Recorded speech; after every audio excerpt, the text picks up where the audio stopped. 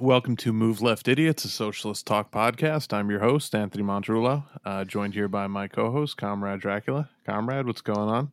I am pleased to announce that I have been named as a member of the Bloods. I forget the exact chapter I have been outed as being a part of, but along with Cardi B, Jim Jones, and apparently everybody else, we're now all in the Bloods thanks to what's his name going to jail. Have you been following this at all?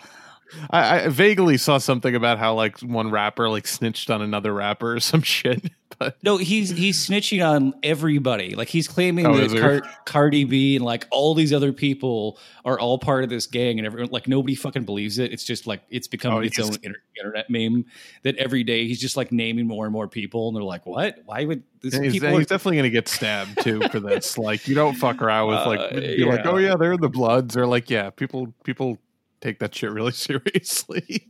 When does Cardi B have time to be in a gang, for one? No. She's got 90 million followers on Instagram. I'm pretty sure if she wanted to, she could just fucking, be taken out pretty easily. So. Bernie Army, it's the only gang she's in. Yeah, well, I couldn't tell like which tweets were parodied and which ones were real. And I was like, oh wait, he really did say that? What the fuck? He really did name Cardi B as being in the same gang as he did? Okay, all right, this is beyond parody now. Yeah. Well, we have a lot to get to this week. We'll do some fun stuff later, but up top we should talk about the situation going on in Iran because it's escalating at a level that is very uncomfortable to me, at least. And we could talk about whether or not it's actually going to escalate and things of that nature. But let's just get into the Iran situation because over the weekend, a Saudi Arabian oil field was apparently bombed refinery. By it was a refinery. Yeah, it was apparently bombed by a drone and a cruise missile and a fucking bunch of them wrist rocket and like right. So yeah, this wasn't just a field. This is the largest oil refinery in the world. Right. It's responsible for about 5% of the entire world's oil production. It's like 500 miles from the Yemeni border, right, where they believe that these drones and cruise missiles were fired. So, of course, our government's like, oh, it's Iran. And Iran's like, what? What did we do? What? Because every time they've tried to say this, that Iran blew up this Japanese oil tanker, like, really? While the Japanese envoy was there in Iran? Really? That's the kind of thing that you think they would be dumb enough to do?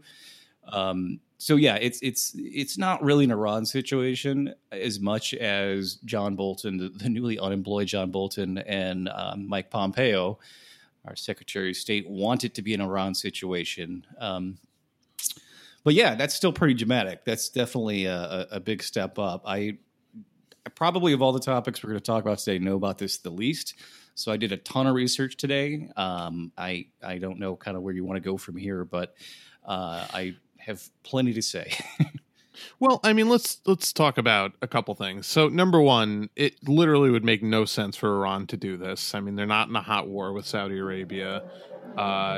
They wouldn't want to do anything to give the United States an excuse to invade because, as we've said, there are elements of, the Defense Department and the State Department that are chomping at the bit for another fucking war because we haven't started a new war in, 10 years, whatever it's been. And they're anxious to make that fucking bank, bro. Like that's what they're all about. That's the only way they sustain themselves. So they're really trying to manufacture consent here now. And we saw. I don't know if you saw. I believe it was yesterday because it was on the cover of the Times this morning and the Post. They did the whole show, the sham thing where they trotted out, this is the cruise missile that Iran sent, and this is the drone that they sent, and this is where they lay it all out as like the props for the fucking, for the press conference, and I'm like, this is Iraq all over again. This is Colin Powell all over again. The difference, I think, that and the reason we're not at war with Iran already is for a couple of reasons.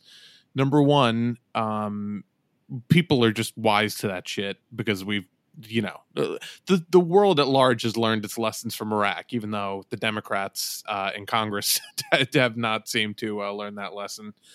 But number two, there's no Dick Cheney in this administration. There's nobody behind the scenes nearly as Machiavellian, and the only one who actually does have enough decision-making sway over it, Trump, seems to instinctually not want to go to war, if only because he knows it's going to be bad for him politically in the future. So like, that's the only thing I think right now preventing us from going to war with Iran, even though obviously they probably had nothing to do with this attack. That's never stopped us before. It didn't stop us in Iraq, didn't stop us in Afghanistan. The only thing that's different is I think there's no Dick Cheney essentially to make the final propaganda push. Sure. Well, I don't think that it's that they're not somewhat involved because they have sold weapons to the they Houthi might have armed rebels, the Houthi right? rebels, yeah. But I mean, these are people defending their own country from a coalition of 10 other countries who are bombing them. So mainly Saudi Arabia and the U.S. who's dropping all the bombs in Yemen. Mm-hmm. So the State Department is just hilarious to me when they accuse other countries of doing something in their own self-defense that we are doing to attack them with. Just how could you be that fucking hypocritical, right? So obviously the Houthi rebels are a pretty broad-based group of people. It's not like the Syria where there's 18 different factions vying for power. Houthis have been a movement there in Yemen for about 25 years, and they were a popular movement.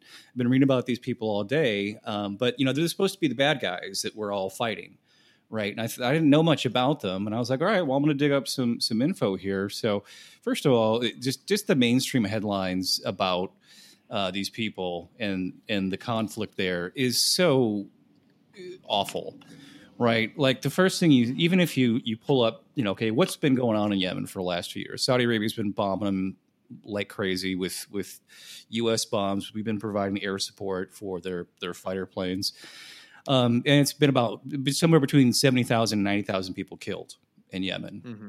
which some people have characterized as ethnic cleansing, genocide, certainly war crimes. They've been dropping cluster bombs on them, which kill civilians for years after they've hit the ground.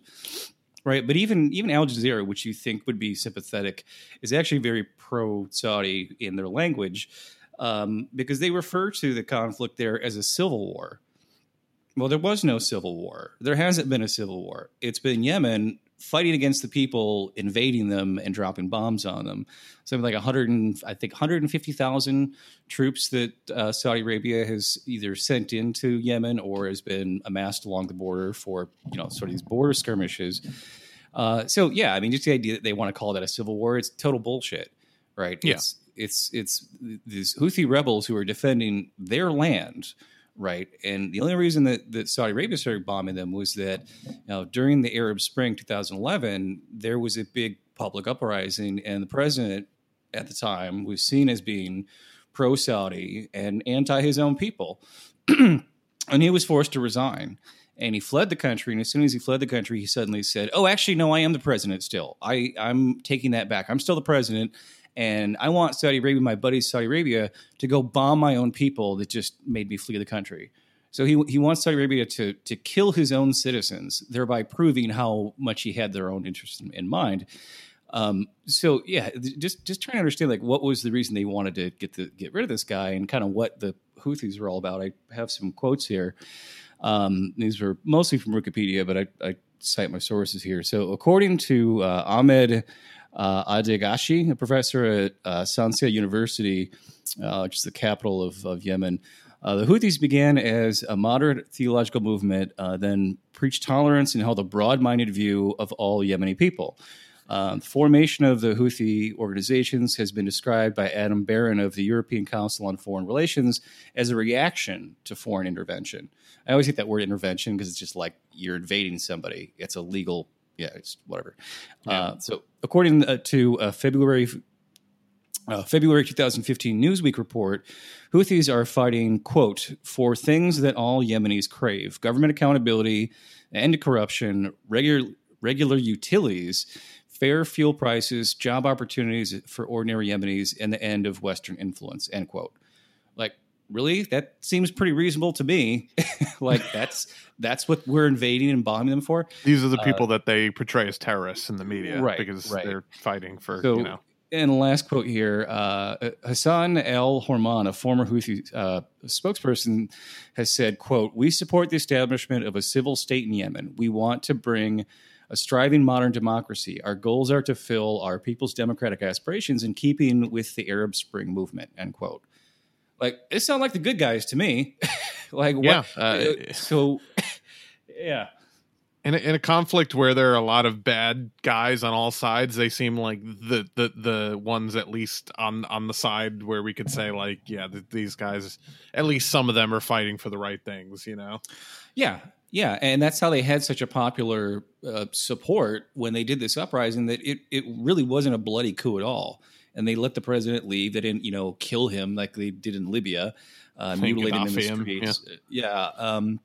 So just this is who is being portrayed as the terrorists who, actually they're in a way they're not, because the U.S. government wants to pretend that they couldn't have possibly done this on their own, hit this oil refinery 500 miles into Saudi Arabia. So that's why it must be Iran that did this, because certainly there's no way that a bunch of guys with AK-47s riding around the back of a Toyota pickup truck could have pulled this off. And it's like, well, if they're being bombed by foreign invaders, then why can't they be armed by some outside power that's sympathetic with their autonomy, right? But so you did some research on this today. I was not able to find any deaths involved in this. Like, how many were there any actual like casualties from this bombing, or is it just I don't think so. But as we've discussed, like, the oil industry doesn't employ that many people, and they did it at night, so there might not have been anybody there.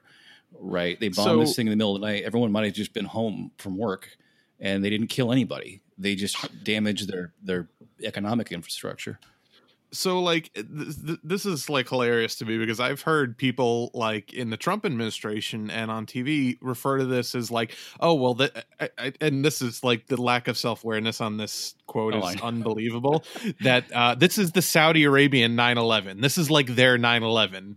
To which I and everyone else said, I'm pretty sure 9/11 was their 9/11 to consider. Yeah, they were the ones 15 of the 19 hijackers were Saudi Arabian, and Saudi Arabian government funded a lot of that. And it's like, just, it's fucking preposterous. Nobody fucking died. It was an attack on their economic, whatever you want to call it. But and the idea that, so like, let's even take the U.S. State Department's line on this at face value. Let's say that Iran, for some fucking reason, decided to take their military and to unprovoked in this one particular instance, just bomb a Saudi oil refinery.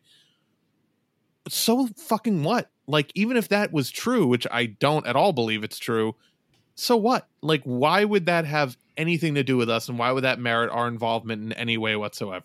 It's our oil, right? So but it's exactly, this is what's so like, funny there's no to case me to make on this, right? It's completely seen as normal for Justin Trudeau or Barack Obama or Donald Trump to sell more weapons to Saudi Arabia than any country has ever bought before. But the minute somebody defends themselves from those weapons that we sold to Saudi Arabia, they're the bad guy. I'm pretty sure if you've been getting bombed for 5 years, you got a right to fire back. Yeah, you would think so. I mean, it's just unbelievable, the level of discourse where it's just totally accepted that, like, well, if Iran did this, then we need to do, an equal retribution needs to be enacted. So what are you going to bomb the fucking Houthis like porta potties? Like what is an equal retribution to destroying some capital from the Saudis? Yeah, they hadn't done a whole lot there, but they just actually bombed Yemen again today in retaliation. They waited about a week, and now they're bombing Yemen again. But so really, this is a conflict between the people that wanted independence for Yemen and all the outside rich countries that don't want a poor country to have their own leg to stand on. That's why you have these proxy wars in poor countries between rich superpowers, right? Another little quote here, just to give a little bit more context, just to understand what this conflict really is. This is a guy named Peter Salisbury, probably, I'm guess, British, senior Yemen analyst at the International Crisis Group. Sounds like a think tank. Quote, wishful thinking isn't a substitute for strategy. The war began with the assumption that a successful rebel group that had seized the capital and was working with a significant chunk of the pre-war military could be uprooted by airstrikes and payoffs to the rivals. That didn't work, end quote. So, and then the article goes on here from the author. Saudi officials have now blamed Iran for providing the rebels with the drone and missile technology that allowed them to strike deep into Saudi territory. Airstrikes have now struck at the heart of Saudi economy, targeting the king's vital Abqaiq oil processing facility. So basically, Saudi Arabia has gotten themselves into their own little Vietnam here, where they're now in a quagmire and they're losing. So now they have to blame it on, they couldn't have defended their home turf on their own. It must have been Iran that helped them.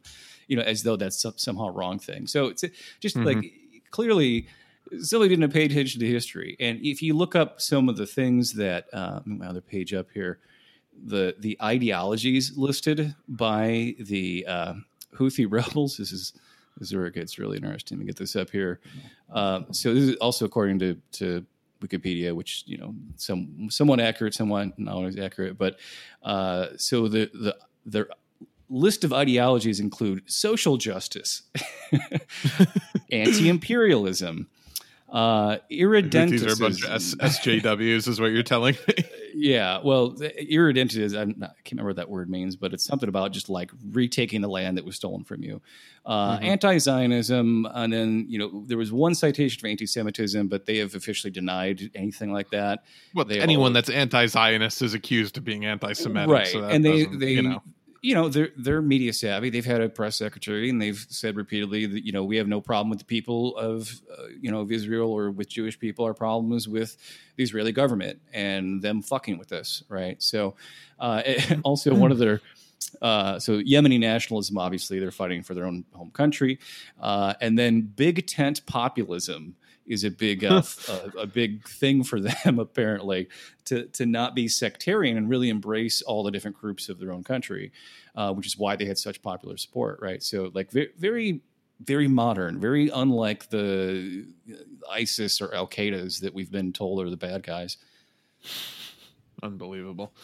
And just, by the way, in case you were wondering if the Democrats were doing anything to stop this insane warmongering, Chris Coons, Democrat from Delaware, who sits on the Foreign Relations Committee, went on Fox News and said this may well be the thing that calls for military action against Iran if that's what the intelligence supports. So, totally useless as usual.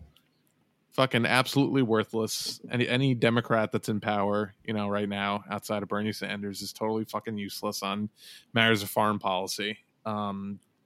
Yeah, I am very concerned that even though it does seem like Trump is, he talks a tough game because he knows that that's what works well with some segment of his base, but he also doesn't. He's also politically savvy enough to know that it's not. And I can't believe I'm giving him credit for being politically savvy, but in this one instance, he knows that it's really fucking stupid to start a war. It never ends up working out well for the president that, authorizes that. And his tweets in the past back that up, the shit that he said about Bush and Obama, regarding starting war. So he, even if he doesn't give a fuck about the people of Yemen or the people of Iran, he knows instinctually that it's not a good political move, especially going into an election to start a fucking quagmire of a war. And there's plenty of time for that war to go wrong in between now and then. So like there's no there's no benefit, right?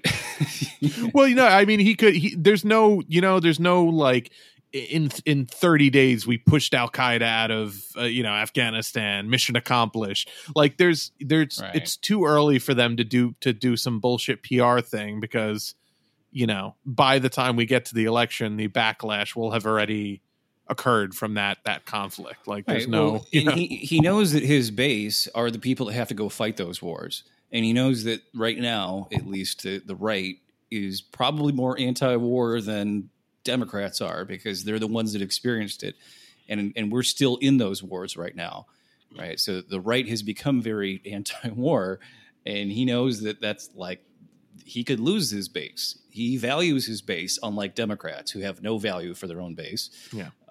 So if Democrats on TV are doing nothing but warmongering every fucking opportunity they get. Their base has actually become incredibly hawkish. I don't want to say practically. They're literally goading Trump. Like, oh, he's being too soft on Iran now. He's being too soft on North Korea. Like, what the fuck is wrong with you? Like, you're supposed to be the anti-war opposition. It's so fucking crazy how shit is completely reversed in so many ways. Yeah, no, it's unbelievable. Well, while we're talking about war and veterans, we should talk about a story that also came out this week out of a rally that Bernie was doing, I believe in Iowa, where he was just talking to a group. Looked like he was in this school gymnasium. And this was when his voice was kind of shot right after the debate. So he wasn't doing a big speech. He was more doing a Q&A, because he didn't have to, talk for an hour and a half at a time. And he's been like, a big thing he's been doing lately, saying like, hey, what's the most ridiculous medical bill you received? Like, tell me your health insurance horror stories, because people need to hear about these real anecdotal stories about the insanity of our for-profit healthcare system. So this one guy got up and this is the interaction they had. It's really incredible, and we'll tell you about kind of the follow-up after that.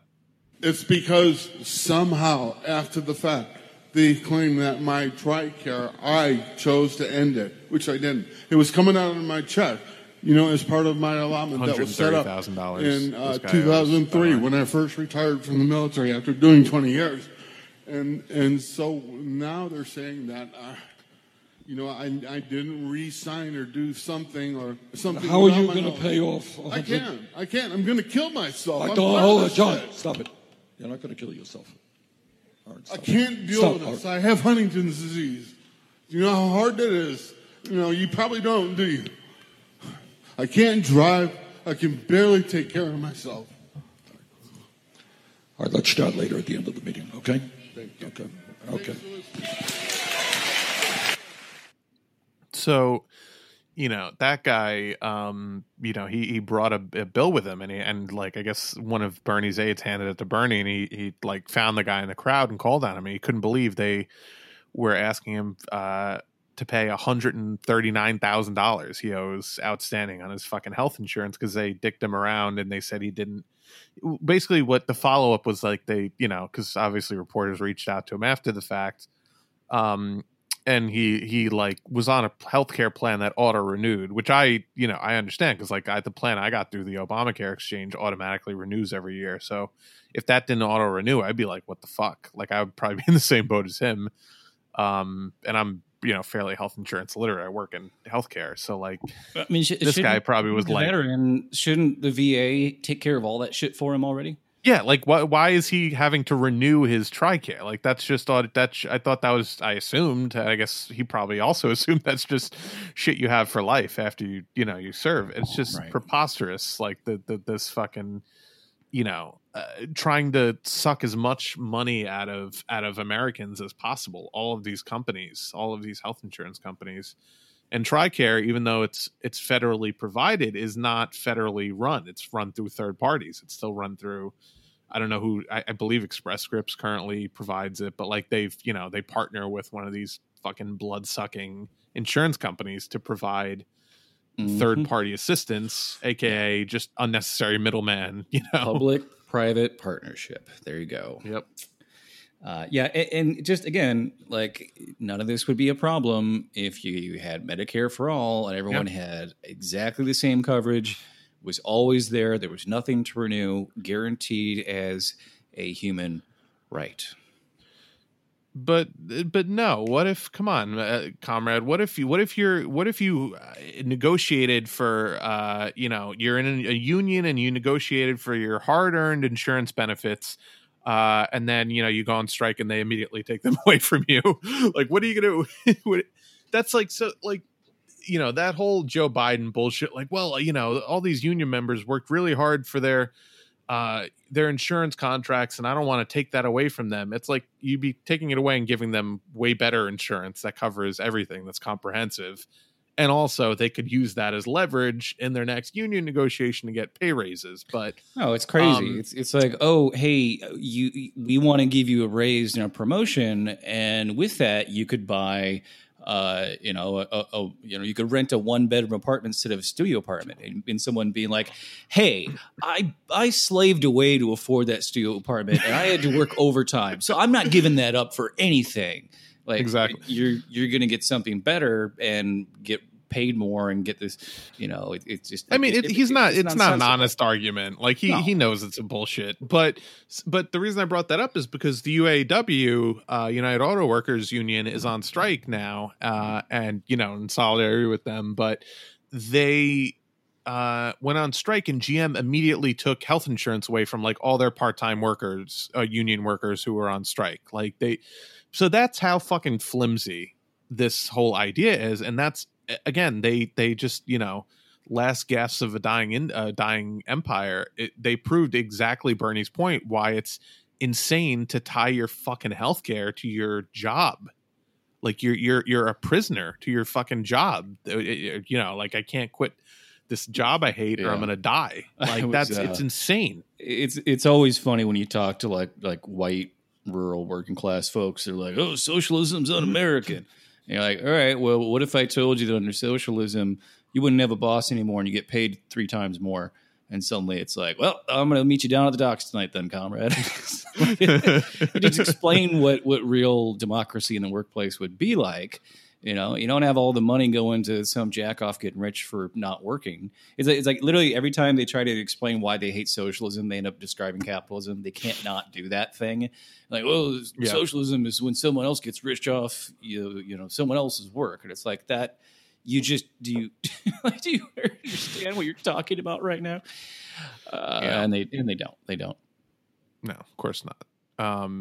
Bernie also actually released his Housing for All plan this week. I don't know if I caught a quick glimpse of that. It's the finer details I have to look through, but there's a lot of good provisions within that. And it's like, Bernie's the only one with an actual concrete plan for any of this shit. Liz Warren's plans, like her whole fucking the whole like Liz has a plan for that is a total fucking gimmick. Because when you actually read her plans, they're super vague.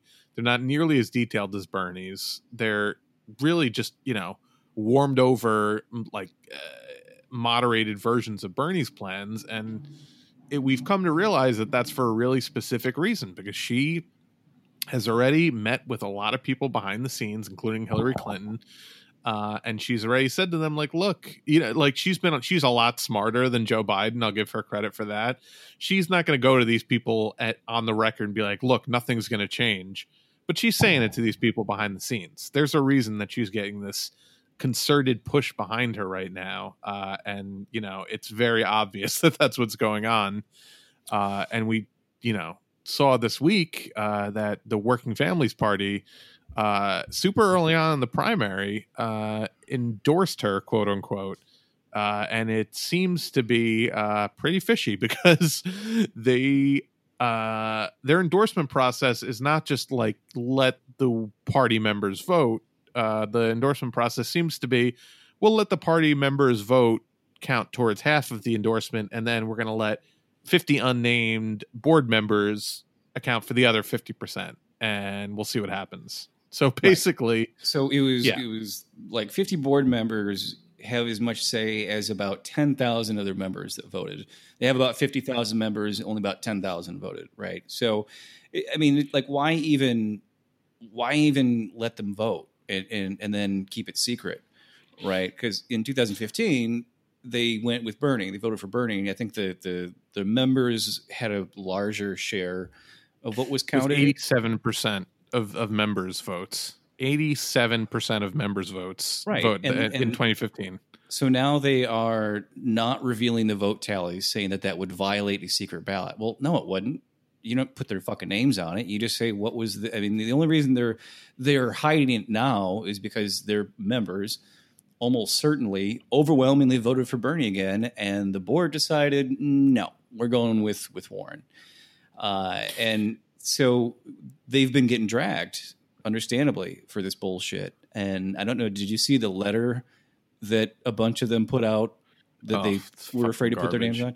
Basically, just a bunch of gaslighting, accusing the left of being the same as white supremacists in attacking their black members for white terror. White they terror. use the term white terror. Yeah. By the way, I guarantee you ask anyone, like, truthfully, and they'll tell you this. I couldn't name one fucking person on the board of Working Families Party before yesterday. So they're acting like all these white leftists are going after the POC board of. And by the way, it's not all POC. They've put like 2 people on TV who happen to be black, and I'm sure the majority of their board is, you know, white fucking Hillary Clinton supporters from 2015. But they're using these people as a bludgeon to say, like, no, you know, using it as a shield. Fucking, they're putting out there as a shield of from Brock criticism. strategy. Yeah, so you have the audio of one of these guys he picked the short straw apparently to go out there and try to come up with a reason that they picked Liz. I almost Warren feel bad for this guy because, like, this is just comical. He was not prepared. He went on MSNBC, and this was his answer to why Liz over Bernie. So, why Warren and not Sanders? So let me just first say that it's 2019, and we have 2 structural change, big, bold, progressive candidates that have built huge grassroots followings in the democratic process. Citation needed. He's talking about Tulsi and Bernie, right? Our grassroots members and our volunteers and our state committee, we engaged in a very long process, and we came out. And I'm so proud of the process and so proud that we chose Elizabeth Warren. And let me tell you why. So, I mean, if you look at her, you know, they joke about she has a plan for it, right? But if you look at it and you take a step back, so the Green New Deal, so we could save the planet. A historically Bernie's big plan, picture housing policy. Also Bernie. Medicare for all, to take the insurance companies Still between Bernie. you and your doctor, right? So healthcare could be a right and not a commodity that's traded. Bernie right? does the same things that he wrote the damn bill. That's absolutely right. Whoa, white that was terrorism. He just swore at that young man. Oh my God. Credit to Chris Cuomo for being like, yeah, this is fucking bullshit. But yeah, fucking greaseball capitalist still is like, you kind of cheated there. Yeah, there was no answer to that. Like, all of those are Bernie's bill. Like, she doesn't even support Medicare for all. She doesn't, as far as I know, hasn't released nearly as comprehensive of a housing proposal. Have Bernie. You ever Bernie heard released an actual Liz bill Warren today? say the words Green New Deal before? I've never heard her say those words before. I'm sure her social media team has. She'd never fucking done anything to drum up support for it or build, you know, movement behind it like Bernie has. Yeah, hang on, I'm just going to look this up. Liz, And while you're looking that up, yeah, I mean, you know, Bernie has been talking about elements of the Green New Deal since 2015, like when he first ran. You know, he's been talking about, you know, completely transforming our energy. He was citing the Solutions Project all the way back in 2015 when he was running, you know, back then. And now that it's crystallized into an actual, but he's the only one who's actually released a Green New Deal bill. Like, the Green New Deal that, you know, they were trying to pass through Congress was just a resolution. It had no binding policy positions in it. It just said, like, we want to do this by 2030. We want to do this. We want to decarbonize our infrastructure. We want to decarbonize cars by 20, like, all this shit that, like, was like wants, basically.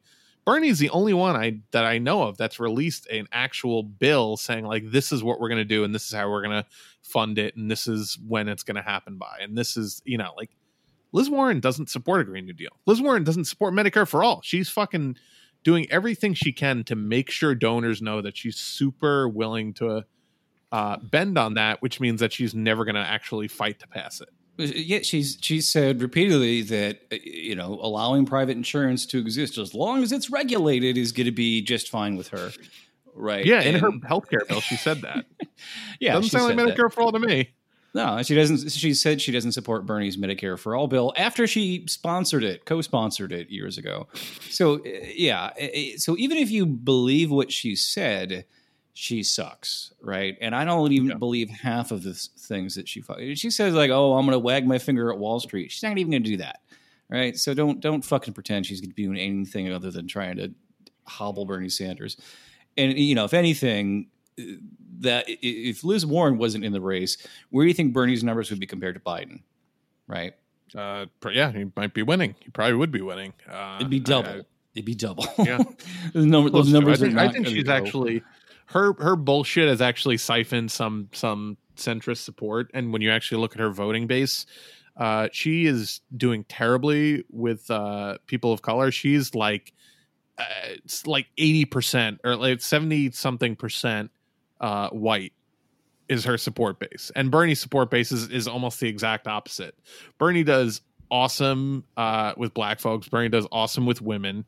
Bernie's smallest voting block is white men. So this whole like Bernie bro notion is fucking hilarious, and they know that. But that's of course, he's most favorable the with Latino voters. Is no, that also where he's doing the best, honestly, with Latino voters. But yeah, no, it's insane because Warren having the most white support is not a liability the way it supposedly was for Bernie, even though it's not true that Bernie's biggest support was for white people. So again, a completely fictitious narrative that the media runs with. But the media desperately tries to say this is the way things are. Right. And I was just looking at, so there was some CNN politics headline saying, why is Bernie stagnated? It's like Bernie's numbers are up like 8% overall from like a month ago. In all of these polls. And I was like, hey, I wonder where CNN's ratings are right now. CNN's ratings are in the fucking toilet. They are the lowest they've been in years. So the prime time viewership for CNN between people 25 years old to 54 years old is only 180,000 people. That's their prime time numbers, right? Brutal. That's like nobody under the age of 54 is watching CNN during the time when more people are on TV than any other time during the day. Like that's what fucking influence do they even have? Yeah, and it it shows, and that's why, despite all of their fucking propagandizing and their smearing, Bernie is surging in the polls. We're seeing it. I think largely through places like Twitter and Facebook, you see a lot of the actual news, like of what's going on, being disseminated, and leftists calling out bullshit. But now Twitter seems to be cracking down on leftists also. And that's another thing that we noticed this week, is that just really curiously, all of a sudden, a few tweets, for some reason, you couldn't load the replies to. It's weird. That's like, Working Families Party's tweet announcing that they were endorsing Liz Warren. For some reason, none of the replies would load. Still won't load. I checked it earlier today.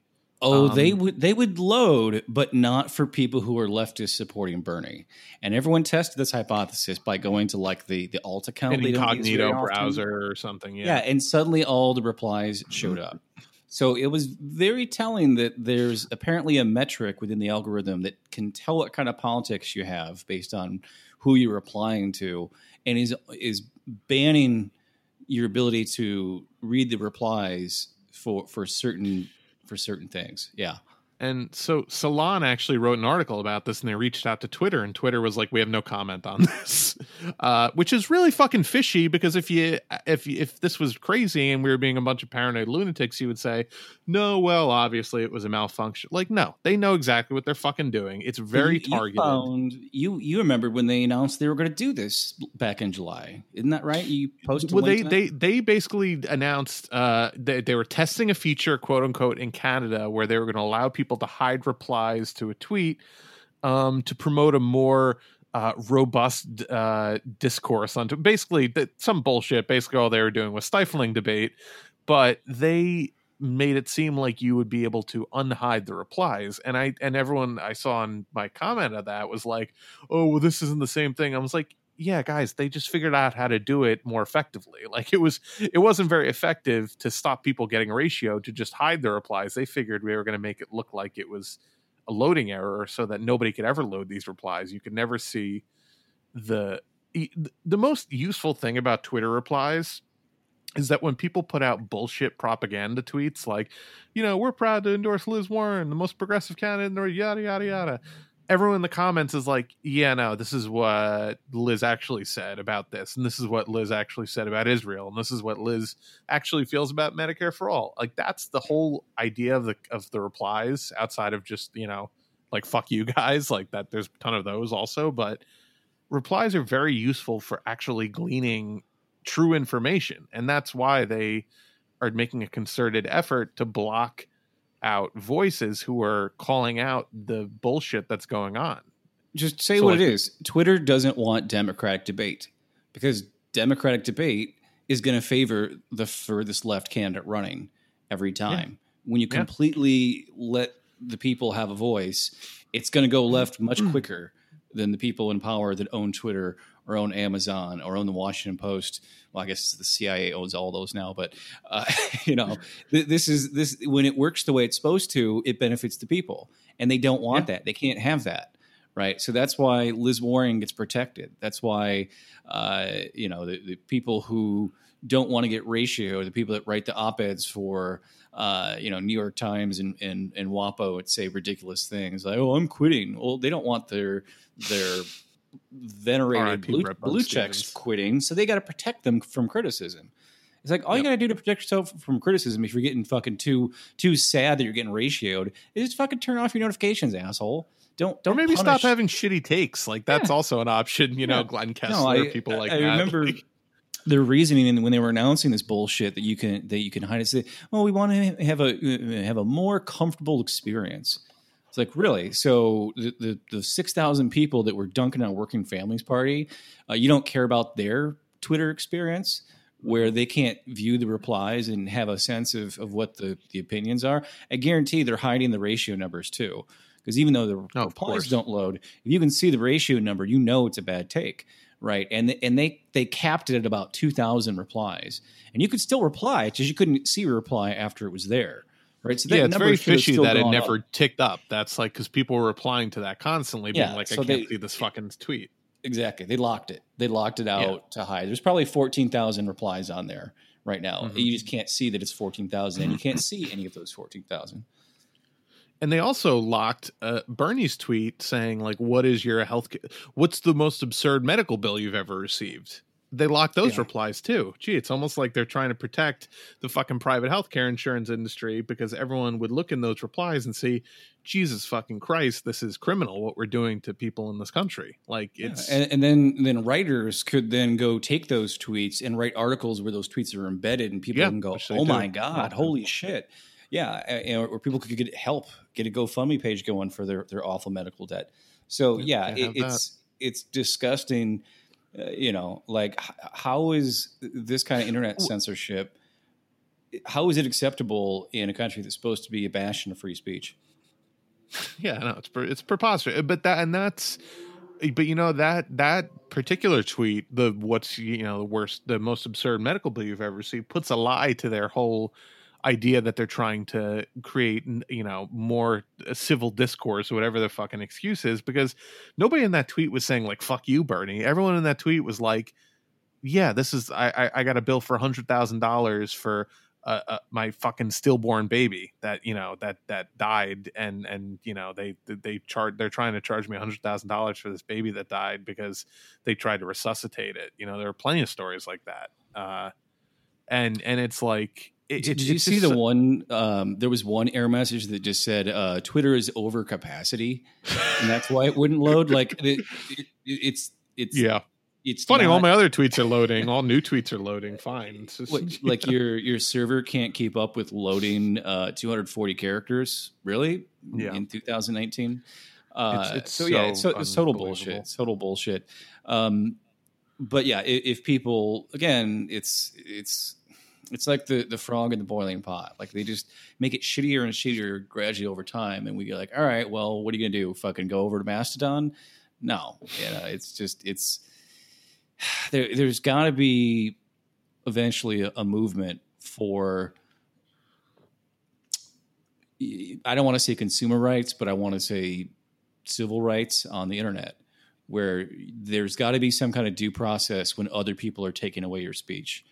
You know, we're not talking about, we're not talking about hate speech. We're not talking about, calls for violence or exterminating people based on race. We're just talking to, like, I disagree with the fucking lack of transparency with Working Families Party. Free speech allows me to say, like, fuck you in your face, and you're not allowed to, throw me in jail over it or deplatform me. I can over call Working Families Party a bitch or a cunt, and that's protected speech, right? And I will, because they are both.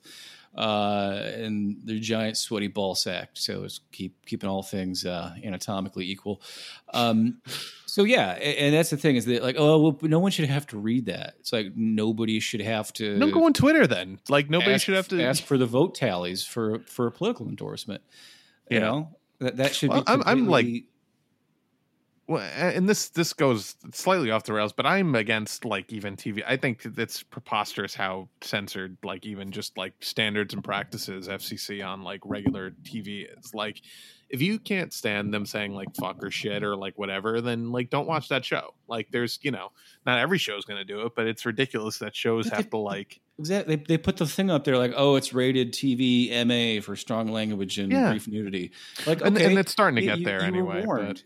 Like, I want to have entertainment for adults. I want to have more, Like a show like Atlanta, like Donald Glover's show, like they say fuck and stuff like that on there, and that's on cable. So, like, it's starting to move in that direction. There's actually no law against it. Just networks have kind of adhered to those standards because it's like they'll get letters if they don't. But I think luckily society's starting to realize, like, maybe it's more damaging to people to show fucking, people being shot up constantly or show the fucking wars we're engaging in than people saying, like, fuck on television. Like, maybe it's a little more damaging that we live in a fucking sounded violent like war culture. Colonel Kurtz here, the Heart of Darkness, Apocalypse Now. Speaking of I was going to mention one more quick thing is the whole idea of one person, one vote is kind of the, democracy in the workplace, having a union, right? Is that when you got a bargaining committee, when you're working with the bosses to hammer out a contract, right? And then you bring the contract back to the union and everyone gets to vote on that equally, right? There's not like an executive board that has a higher say. Unfortunately, with unions, they're even worse at endorsements than Working Families Party. Most unions don't let their members vote on who the union's going to endorse. It's usually just the executive board chooses that, and that's why you often have, like, the rank and file get really pissed at the heads of the union for picking the most right-wing Democrat instead of the most left-wing Democrat, which is usually who the rank and file is going to support. So I was reading how there's actually only just a handful of unions that are just now starting to experiment with letting their members actually vote for who's getting the endorsement. And it's like, Jesus Christ, because they got hammered so hard by their rank and file over endorsing Hillary that they're like, oh, maybe we should not pick the shittiest right wing Democrat and listen to what our fucking people who are in our union want us to do. So yeah, I really think that if the whole idea of one person, one vote is going to hold up with groups like the Working Families Party, the unions really have to do a better job of leading the way in that process, so we can actually get a primary candidate like Bernie Sanders without all the rest of this bullshit stopping him. Yeah. Well, actually, one more funny Bernie Twitter interaction I wanted to mention is that, so he tweeted, after this whole town hall thing happened with the veteran, if you can't afford to take care of your veterans, then don't go to war. That's hilarious. So then this fucking one-eyed pirate dickwad, Dan Crenshaw, tweeted Bernie and said, "Watching Bernie pander to different groups to get their vote has always disgusted me, but now it's personal. I didn't go to war so that you would take care of me, Bernie. I went because I wanted to serve our country, and our country needed it. Like, fuck off, dude. Like, fuck it. So, okay, yeah, you're right. So Bernie shouldn't be trying to help veterans groups. So, like, yeah, that's okay. You know, it's just so preposterous. Like, you know, for whatever you think of war, and like, you know, we've talked plenty about that. Bernie Sanders has constantly been fighting for veterans' rights. Bernie Sanders worked with John McCain in like the 90s to you know, shore up VA benefits when they were constantly under attack, you know, from the right and the left, like from Democrats and Republicans, like just who always would try to find funding and cutting federal programs wherever they were. So I actually had to go with Dan Crenshaw on this one because I often also say things like "fuck the troops," and I don't know how you could be a veteran and say that and be like, "Fuck you! We didn't go fight and die to come back here and have things all cushy and have our, you know, healthcare needs taken care of. That's not the America I fought for. I fought for America where people come back and they're shit poor and are suicidal with PTSD, missing an eye, and fucking."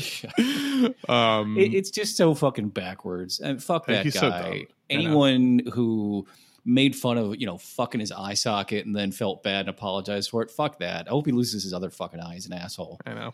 He's an absolute fucking prick. But I did respond to Bernie that tweet, and I said, "Fixed it, Bern," and I just whited out everything before "don't go to war," so that's all it says. But I like the sentiment from Bern. I appreciate the sentiment, even though, you know, whatever.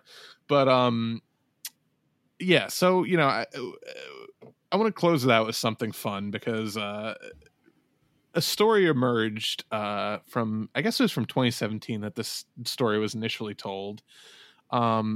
Just, you know, Joe Biden, we like to say Joe Biden's brain is leaking out of his skull, and it certainly is, but he's always been a weird guy, and it's not just now that he's starting to lose his mind. It seems like it's been a multi-year process. So with that, let's let Joe tell you this story. I like to call it the Ballad of Corn Pop. So let's let Joe tell you this story, and then we'll talk about it. So wait, real quick. When he was telling the story, was he sitting 10 feet up on that lifeguard chair at the time? With his hands outstretched, he was at this pool. That picture was taken after the story, I believe, or before. I don't know. It would have been better if he was up on that chair telling the story, because it was just like with his, like, everyone gathered around. He's sitting up there with his arms flailing in the air, and he's just like, "Pick me up and carry me around like I'm Aladdin." Just like, what? Yeah. Just terrible visuals. That was his face when he. Joe Biden just doesn't realize there's cameras photographing what he's doing and who he's talking. Like the thing where he grabbed the woman's hands and wouldn't let go. That was just that made me so uncomfortable watching that. I couldn't imagine being that woman, and he's just like gripping both of her wrists. Like, what are you doing that for? What the fuck is wrong with you, Joe? That photo, I assume, was taken right after one of his aides told him that Corn Pop is actually dead and that they can't have one final showdown. He was like, "No, Corn Pop." But here, let's play the audio from that. We'll talk about it. I learned a lot. And I learned that it makes a difference. This was the diving board area, and I was one of the guards, and they weren't allowed to. There was a 3-meter board. And if you fell off sideways, you landed on the darn cement over there. And Corn Pop was a bad dude. And he ran a bunch of bad boys. And I did. And back in those days, to show how things have changed, one of the things you had to use, if you used pomade in your hair, you had to wear a bathing cap. And so he was up on the board, wouldn't listen to me. I said, "Hey, Esther, you, off the board, or I'll come up and drag you off." Well, he came off. And he said, "I'll meet you outside." My car, these were all public housing behind it. My car, there was a gate out here. I parked my car outside the gate. And he said, "I'll be waiting for you." He was waiting for 3 guys in straight razors. Not a joke. There was a guy named Bill Wright, Mouse, the only white guy, and he did all the pools. He was the mechanic.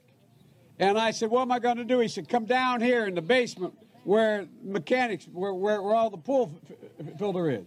You know the chain, there used to be a chain that went across the deep end.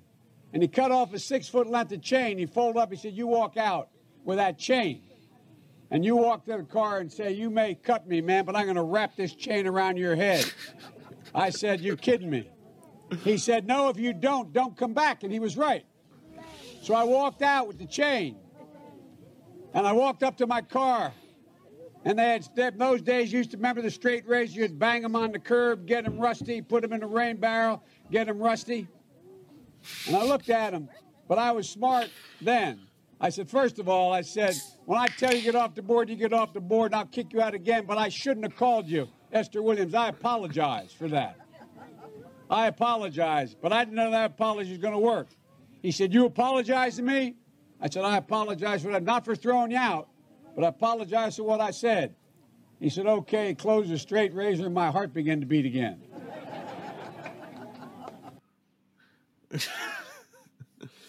So I think we need to put Grandpa in a home. Is it worse that might just be completely made up story, or is it worse that it's probably true and that's exactly like the thing that he thinks that a bunch of little kids want to hear?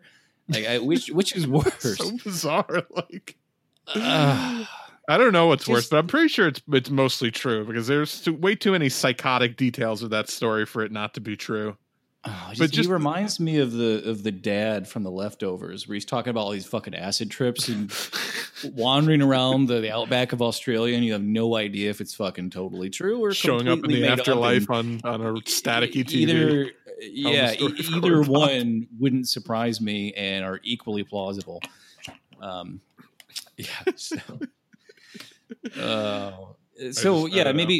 his worst gaffe or his least worst gaffe so far, but still, just the optics. Like, what? It's just like, what the fuck are you talking about, dude? It's still loaded with casual racism too. Oh, of course. Just the way he'll say it, like it was some bad boys. Like, just what the fuck are you doing? Like, you don't have to put on a fake urban accent to. Yeah, I just so disgust with him.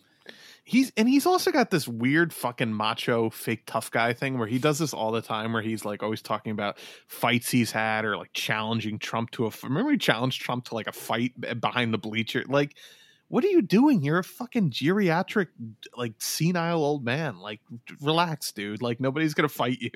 He's got like Clint Eastwood syndrome. He's about 10 years behind where Clint Eastwood's weird detached dementia is going, I think, right now. Oh God. So I have no idea. Okay. So I was going through all these 6ix9ine testimony tweets, and honestly, I can't tell which ones are real and which ones are parody at this point. But this one I got. Okay, here we go. Breaking. Rapper 6ix9ine testifies that Bill Nye the Science Guy, aka Slim Killa, is a confirmed member of the 9 Trey Bloods. Oh, I love when somebody makes like a new internet meme in like real time, and just you can't tell what's real and whatnot. To see the genesis of it in real time, yeah. No, this guy looks like such a punk ass bitch, by the way. Have you seen a picture of him? Oh yeah, I know what he looks like. He's got a ton of facial tattoos and his fucking hair is all whatever. I don't care. Rapper 6ix9ine reportedly testifies that Stephen Hawking was part of the 9 Trey Bloods, stating he may have been crippled all his life, but he was a blood at heart. Oh my God.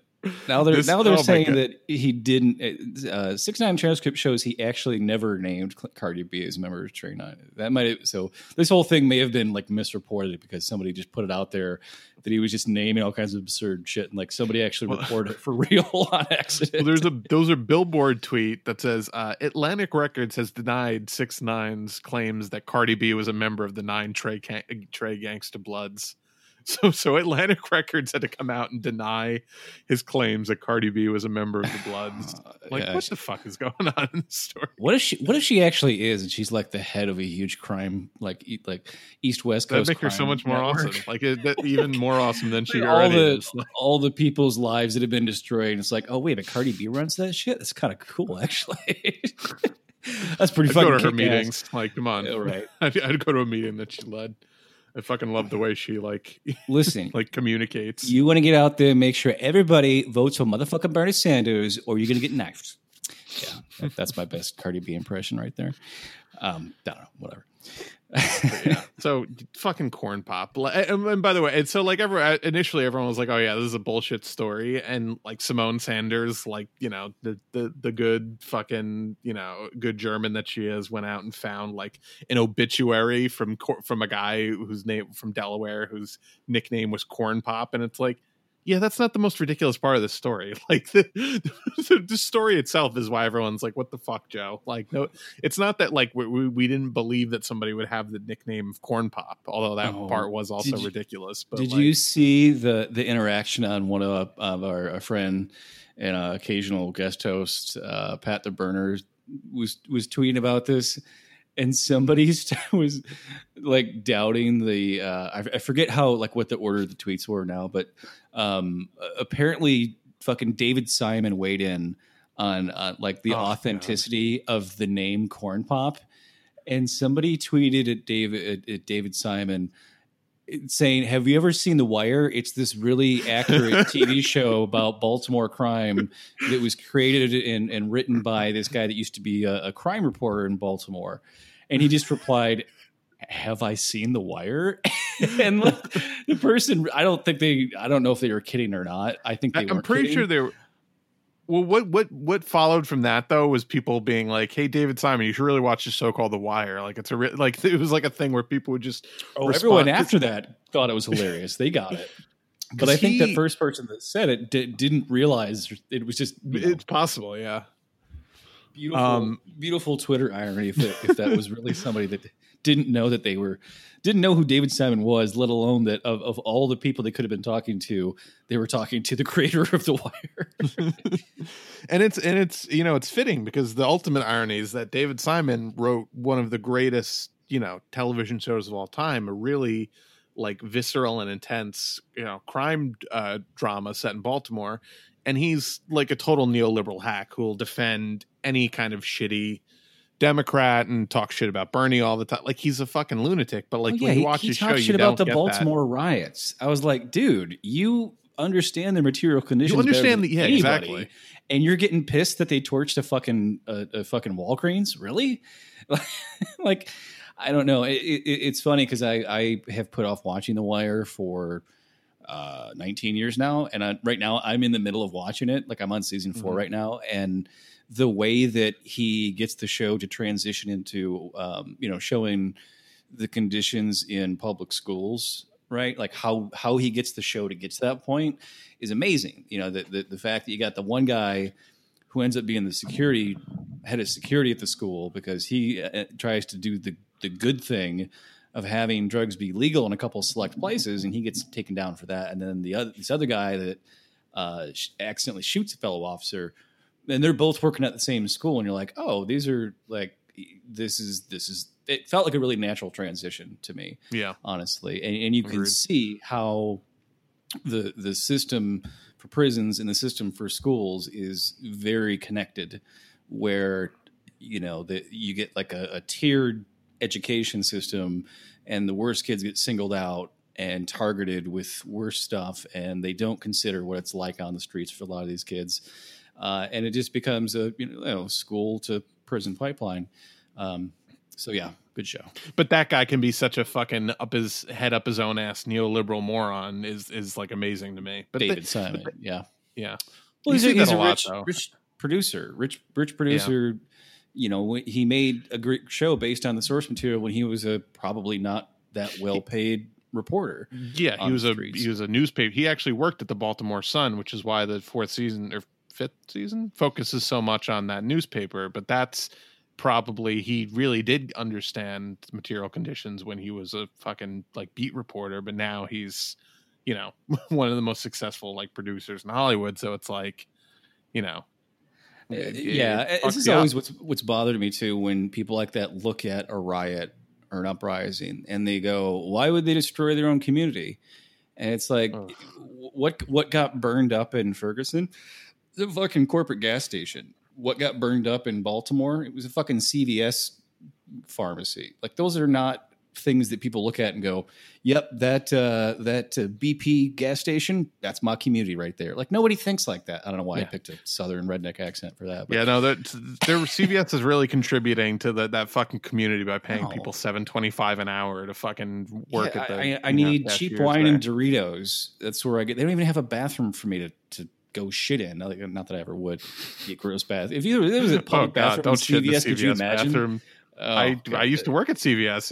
It's horrendous. The bathrooms there are horrendous. They don't have public bathrooms in those places, do they? Some do. So you have to ask. You legally can't say no. You can't use the bathroom, but they're like the employee bathrooms. But then people go in there, and people in public bathrooms are disgusting. So they're like the grossest bathrooms you'll ever imagine. Oh yeah, and there's no specified janitor, so it's like it gets clean when it gets cleaned. I worked in a building one time where like the whole first floor was like retail, right? There was like a fitness center and then a bar and then a restaurant, and there was like a one bathroom share between them, and there was a code to get in the door, right? So you had to ask for the door code, right? Well, so you'd see a homeless guy come in and he'd order one cheap beer to get the door code. Well, it's like, well, now I know there's the door code. That's where he's going to go every day to go shoot up. Right. And I like occasionally I'd have to go use that bathroom, and there's this fucking junkie passed out in there at 10 in the morning. Well, it's 4 in the afternoon. He's still there. It's like, at what point do you knock and go, are you dead or do you OD? Do you have to call the paramedics? Because I you're homeless. I know you need to use a bathroom, but like, dude, you shoot up in there and then just fall asleep. I don't know what to do with you. Like, I don't know how to help you at this point, and I need to use your fucking bathroom. Come on. So need to take a shit, and I don't really want to do it with you maybe staring at me through your haze. Like, no, or at least if you got some good junk, like fucking puff give, man. Right. I don't think that's how it works with heroin, but no, I don't. We're not heroin experts on this podcast. Well, apparently vaping has now become a lethal drug habit now, where if you buy one of these, Andrew Cuomo terrified of vapes. Yeah, black market vape pens that might have some vitamin E that can give you instant lung cancer or something. I think.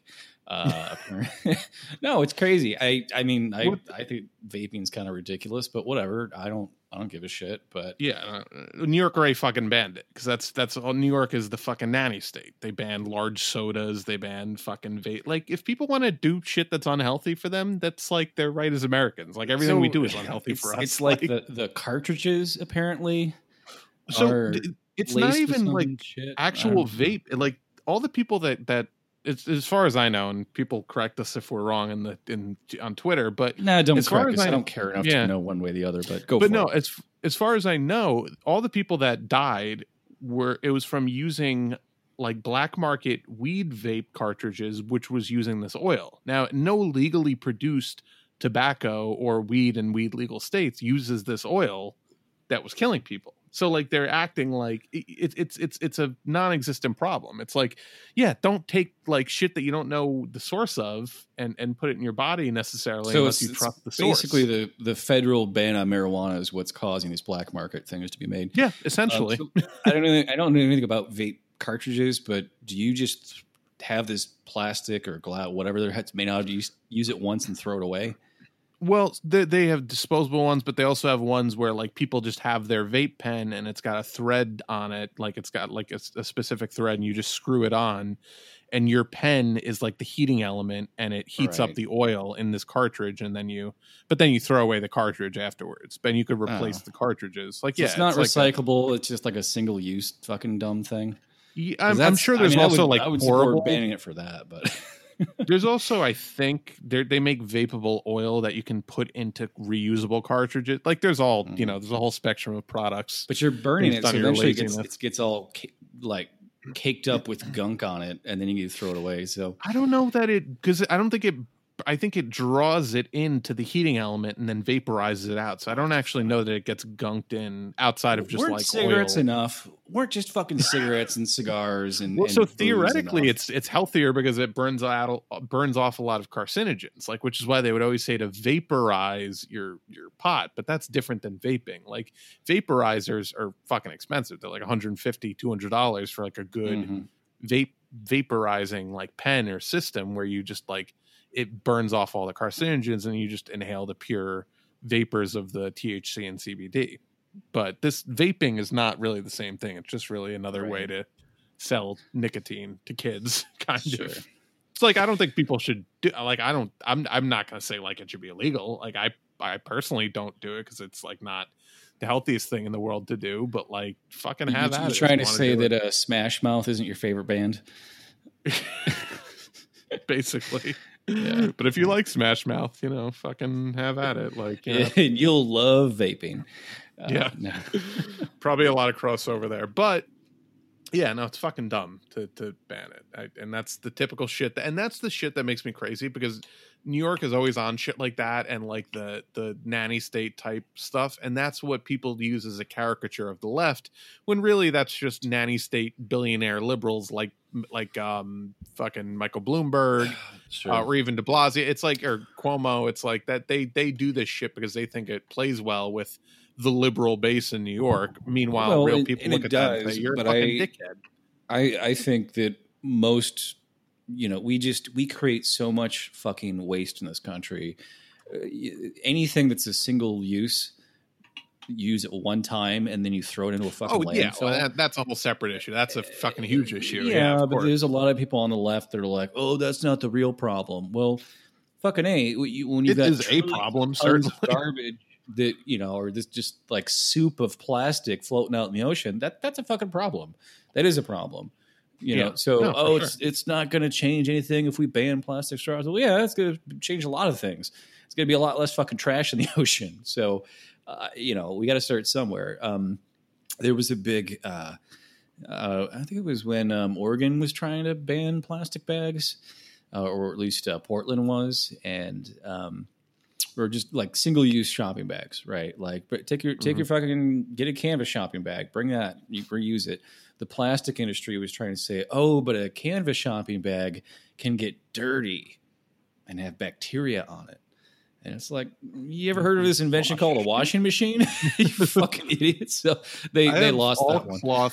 I have all cloth bags from Trader Joe's that I could easily just throw in my washing machine. And it's like, I have all cloth clothes that I wear multiple times. I don't go to the store. You don't have single-use plastic clothing that you throw away? I spilled something on my shirt. I got to throw this thing away, apparently, because there's no way to get this stain out. I mean, that's fucking mayonnaise. I read about some billionaire asshole that does that like never rewears their clothes or like throws away socks after one. I'm like, fuck I'm you. sure a lot of them. I mean, if you're a billionaire, your OCD is already hoarding other people's money. Right? This is true. And I guarantee you've got a host of other OCDs. Howard Hughes, I just rewatched the Scorsese Aviator. I gotta watch that. Leo DiCaprio, which is it's such a great movie, even though you don't really walk away from it going, oh, Howard Hughes is a great guy, because he kind of wasn't. He was a recluse. He was fairly abusive. He was definitely, you know, there's these really funny scenes where people coming to him with like these ideas for him to make a ton of money and like save a whole industry and like support the war effort all at the same time. And he's distracted by like a fuzzy on someone's shirt, and he's just like trying to get it. He's like, I can't focus with this little fuzzy on your collar. I have to, you know, or like somebody shook his hand and they had like some oil in his hand, so he had to wipe his hand with a rag and then throw it away. He couldn't just he was like, it's just all these neurotic things that are great in the movie. One of the things I like in the film is that it covers about 40 years of history, and Scorsese tried, I don't know if they just did it in post, or if they probably, because he's a purist, he got old film stock or had older versions of film stock created, because then like the early ones, there's this weird shift between the colors where like the red and the blue don't match up in the frame. So it almost looks like it's 3D without 3D glasses. And that's just like how like a lot of really early turn of the century color film looked. I don't know if you've ever seen like the stereoscopic photos they took of San Francisco after the huge earthquake and fires there. I think I know what you're talking about. Yeah, it's some of the first color photography, but it's like they didn't. It looks like it's all just like a duochrome or monochrome or trichrome color scheme, where it's like they didn't have a fine enough grain to really have multiple colors. It kind of looks like that. But anyway, off on a tangent. Good movie. Yeah, His new movie I'm really psyched for, coming out in a couple months on Netflix, The Irishman. Oh, is that going straight to Netflix? It's getting a limited theatrical release for like 3 weeks, Right. so So that it can be just an get that Oscar in the Oscars, contender, and then it goes right to Netflix. But yeah, it's insane. Like, it's got an insane cast: De Niro, Pacino, I think DiCaprio. Like, basically everyone he's ever worked with is in it, and it's 3.5 hours long, so it's gonna be a fucking insane movie. It'll be the kind of movie that guys talk about forever, and I'm sure we'll probably review it eventually. But The Departed, I wouldn't think that'd be a movie I'd like. I'd be like, that's a bunch of fucking, East Coast Boston macho guys. Like, how can that be compelling for me, an highbrow artsy film critic? And it's like, no, it's still compelling. It doesn't matter what it's about. One of the greatest crime dramas, and who's fucking betraying who, and who's like the rat, and like it's just such a well put together fucking movie that it hits on all levels, and it's late career too. It's not like he's not one of these guys who made a bunch of great movies and then just turned out shit for the next 20 years. Steven Spielberg, he actually keeps fucking making great movies. Fucking Wolf of Wall Street, he made 4 years ago, and it's like one of my favorite movies he's ever made. It's like Silence, you wouldn't even know was a Scorsese film, except that it's 3.5 hours long. I mean, he didn't just make another Scorsese film. He invented a new genre of Scorsese film with it's not. I couldn't even call it a period film. It's about the 1630s, in feudal Japan. It's a story like nobody fucking knew outside of people who read that book, or and for all of its slow pacing, you never feel like you're sitting there going, how long is this thing? Like, it's a very quiet, very slow moving film, but there's this tension throughout the entire thing. It's a little bit closest thing you could really compare it to would be like Last Temptation of Christ. And it is about faith and testing of one's faith and everything. And, but also just like a period of history in a time and a place that I knew nothing about at all in that era. So, but it's also about the very beginning of sort of different religions clashing, on the completely other side of the world, where you've got these Jesuit priests going all the way from Spain to Japan at one of the first eras where that's a thing you could just do and safely expect to make they let us bring you our religion, not that you asked for it, but we're going to bring you which they didn't like. They didn't like a bunch of Westerners coming and saying, oh, here, let's do the Jesus thing. They were a very different kind of Buddhism than is commonly thought of today. But there's one scene in particular where they're basically saying, oh, well, if you love your Christ so much, we'll definitely crucify you. That's the way you want to go out if you don't get the fuck out of our country. And they crucify these guys in the ocean at low tide. And then as the tide comes in, just like higher wave and higher wave comes up. And they shot all of this, and you're thinking and these are huge waves coming in, like right around this really rocky cove area. And these guys are actually strapped to these crucifixes. After wave is hitting them, the scene goes on for maybe 10 minutes, and you're like, this has got to be one of the most dangerous scenes I think I've ever seen put to camera. And I'm sure they had divers and everything around, but still, anytime you're filming with people in the water strapped to a thing and the water's coming up over them, I don't know how they filmed that. As a film student and a critic of film, I watched the whole sequence and I'm like, I don't know how they did this. Even safely or unsafely. But that's the to me, the high watermark for great filmmakers is if you can watch a 3.5 hour movie and never be like, this is too long, and never be like, oh shit, that was 3.5. Or when at the end you're like, oh wow, I can't believe it's over already. Same with Quentin. Once Upon a Time in Hollywood, I think is over 3 hours or almost 3 hours, and it's almost 3. Yeah, you get to the end of that movie and you're like, that felt like a fucking hour and a half breeze, and I want to watch another hour and a half of that. I checked my watch at the end of Once Upon a Time in Hollywood because I was afraid there was still another hour left, and we were still going to see the action. Well, I don't want to spoil it for anyone who hasn't seen the film. Spoilers, this is not a thing. Anyway, watch it. It's fucking great. I thought there was still more to come, and it turned out that that was the real ending in that film. So, great. Yeah. Well, that was a little mini movie left episode at the end here, but we will kind of got through some of the political stuff quicker than I thought we were. So I figured we kind of just shoot the shit towards the end here. It's all downhill from Corn Pop anyway. We can't top the Corn Pop story. Can't top the pop. All right. Well, we're gonna get out of here, but if you want to support the show, rate, review, and subscribe on Apple Podcasts. That helps us out on the ratings. Follow us on SoundCloud. SoundCloud.com/moveleft, Facebook.com/moveleftidiots, tinyurl.com/moveleftmerch. If you want to pick up any merch from the show, we're on Patreon at patreon.com/moveleft if you want to support the show that way. I am on Twitter at move_left.